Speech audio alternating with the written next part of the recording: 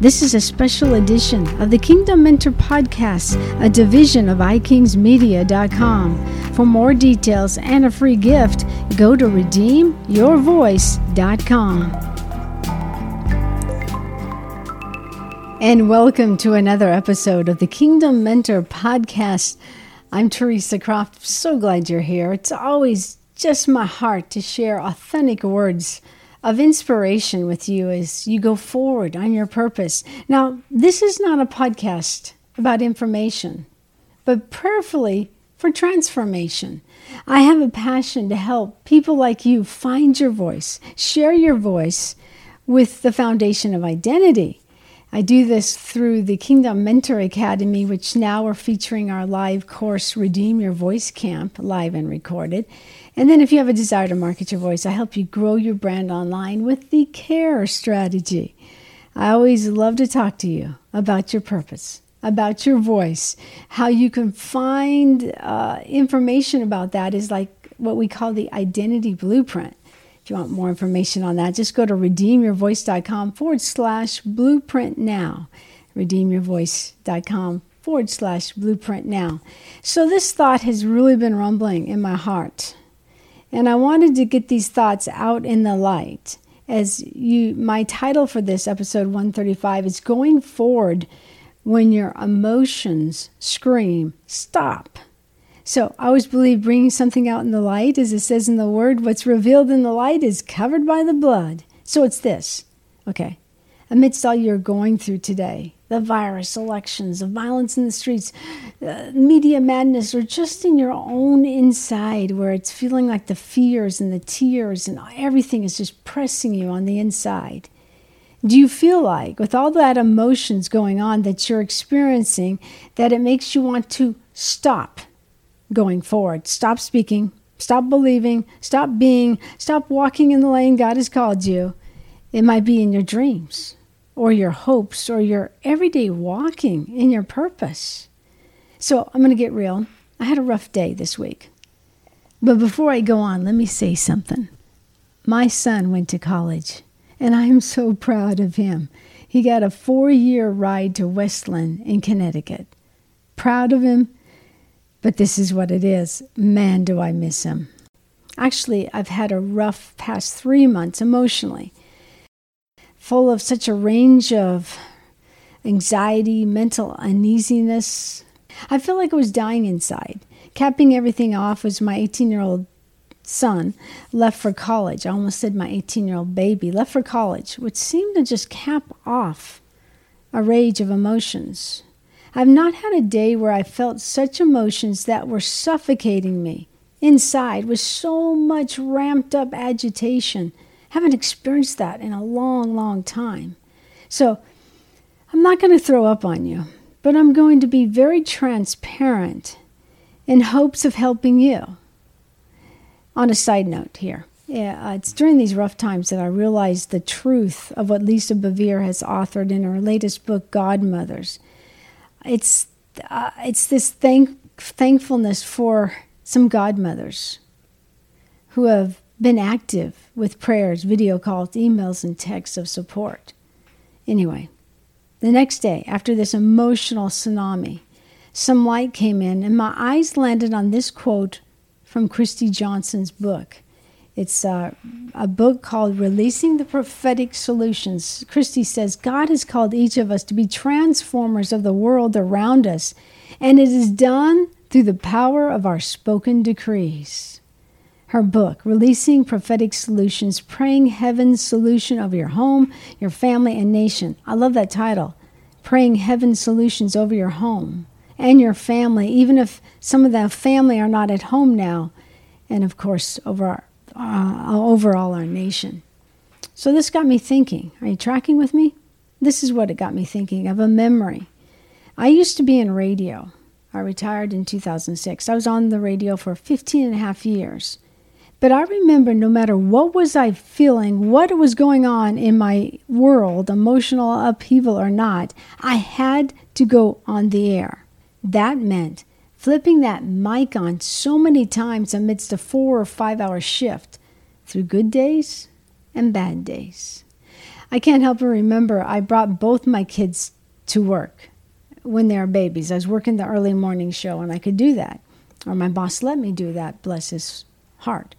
Well, Anna was rather easy and quickly adopted by a precious fellow worker that at 9 a.m. when the office came in, she swooped in and grabbed my daughter and took her off for the rest of the day in her office. William, now my young son William was a different case, causing me all sorts of feelings of I'm such a bad mom. Like when he was a baby, I had to put him down in this dark room in this portable bed, and then I had to shut the door. Hopefully he'll go back to sleep with a monitor. And then I go back up to my cubicle where I go live, and I can hear on the monitor him screaming. Oh, gosh, it was just so much trauma about whether or not I was a good mom. And then he got old enough to lie on his little Pooh Bear couch inside the control room. And so I had this schedule on the radio where at 6:05 was a prayer time. That means my mic is open for at least 10 minutes. And so it's like this. He's lying on his Pooh couch, and he starts to fuss or whine. It went like this. Mic on. Lord Jesus, we thank you for who you are. Well, he starts to whine. Mic off. William, shut up. Mic on. And Lord, we praise you and honor you for who you are. More fussing. Mic off. William, shut your mouth, please. I probably said some worse things, and then mic back on, and I'd pray. Truly an amazing time. But he grew out of that and became a sweet companion during those early mornings. Hence the thud on my heart, him going off to college. So around 9 a.m., get this, I had a friend who would drive up to the station and pick him up to preschool to go, which was just next door. What a memory. The emotions, the stamina, mentality to stay in my lane amidst raising children, raising babies, and being a radio announcer. What emotions. But I ask you, what are you feeling that seems to put a stop sign up in your head? This title is Going Forward When Your Emotions Scream Stop. I just want to say that again. Here's another thought about this. I read this just this morning on Instagram, and it so struck a chord in me. It's Havilah Cunnington. She's a mother of 4 boys, and she's an incredible teacher of the Word. She wrote this morning, I'll never forget sitting in a church conference room, pregnant with my first son, when the man across from me said, we don't need to put Havilah on the speaking schedule in the fall. She'll be doing the mom thing. In reality, Havilah says, I wasn't going to be able to give all of my energy toward my job anymore. I was struggling with all the different types of fears. Would I be able to juggle marriage, a new baby, and my own calling? Would I even be able to follow the call of God in my life, even though I wouldn't have the luxury of dedicating my full time? And then she goes on to write, I could feel the heat in my face as I gathered myself. I was angry. I felt like I had been categorized, demoted, as if I had to make a choice between being a mom and being a communicator. Clearly, that decision had been made for me. I looked at him, trying to compose myself. Thank you, she said. This is Havilah quoting herself. Thank you, but I will be staying on the schedule. We will work it out as a family, but I'm still working to pursue what's on my life. She goes on to say, the details really don't matter, but what I do remember is the feeling that I was the only one who understood what was on my life. I knew there were some things deep down inside that I needed to articulate to the world, like the thing I was meant to do from the beginning of time. From that instant, Havilah goes on to say, I remember making a decision that no person was going to define what I could and couldn't do. It was between myself and God. I had to make a choice, she concludes.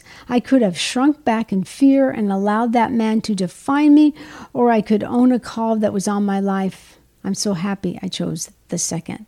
Havilah Cunnington, follow her on Instagram. She's just a flourish of great things. So this is a powerful example, though, I thought. And here I am thinking about going forward when your emotional scream stop, or maybe going forward when everyone around you says stop, you're not able to do that. So what do you do? What do you do when your emotions or what other people say about you define you, as they seem to tolerate you and not celebrate what's on your life? What do you do? I asked God, and he gave me 3 great points.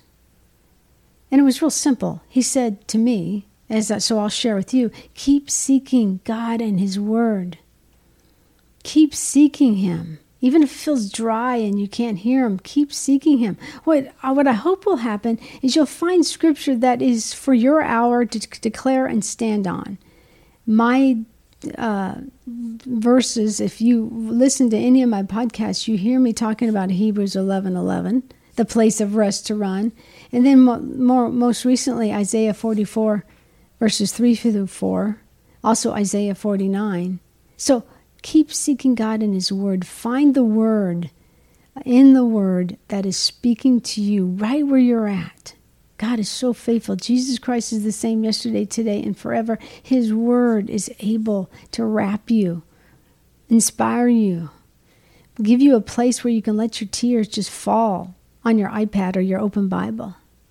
So keep seeking God in His Word. The second thing was worship. I'm not a singer, but I believe you can praise God. I believe you can go deep with the music that you listen to that shifts your atmospheres and emotions to awe and wonder. I believe you can go about your day-by-day activity, folding the laundry. Hey, this is an act of worship to honor my family. Cooking. I'm going to cook from a place of worship. My husband's the cook, and he says if he ever gets a little angst in cooking for us, and just me now, empty nest, he said I would have to realize, am I doing this out of an act of worship or not? If it's not an act of worship, then I get all this angst. But if I do it from a place of worship, cooking a meal is a beautiful thing where I can worship God and say, God, I'm cooking this meal for you. So worship, sing, praise, do everything you do from that place of worship. And then the third one, declare, speak, shout them, those declarations. Make those declarations that are truly powered by the prophetic. You speak what the Word says. So this could go up to number 1. Okay, this is my scripture. Down to number 3 or down to 2. I'm going to sing that word scripture. I'm going to declare. In conclusion, I feel this is a great quote of the result when you walk in these 3 points, the seeking, the worshiping, and the declaring. I believe this is the reality of it. Again, from Christy Johnston and her book. She says, however, when we change our perspective, our voice and authority dramatically changes too. We learn how to release the answers as He does. When we see the problem through the lens of a miracle-working God, we are able to speak differently, and our voice ends up sounding like His. Your voice ends up speaking to your emotions that are screaming, stop. You rise up with His voice and you go forward. You stay in your lane.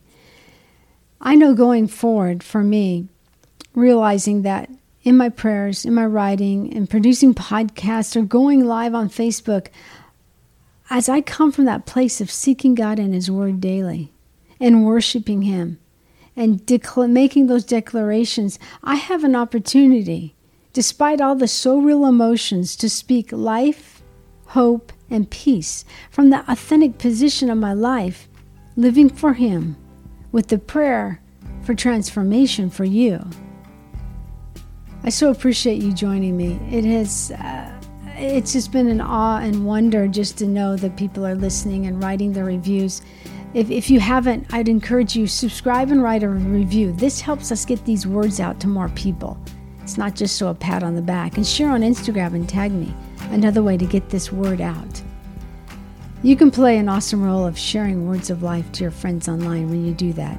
Okay, so I appreciate you being here. And you know that saying, what do we say? We say no to striving and yes to abiding as you walk in your lane in the divine design of destiny, in the sweet spot.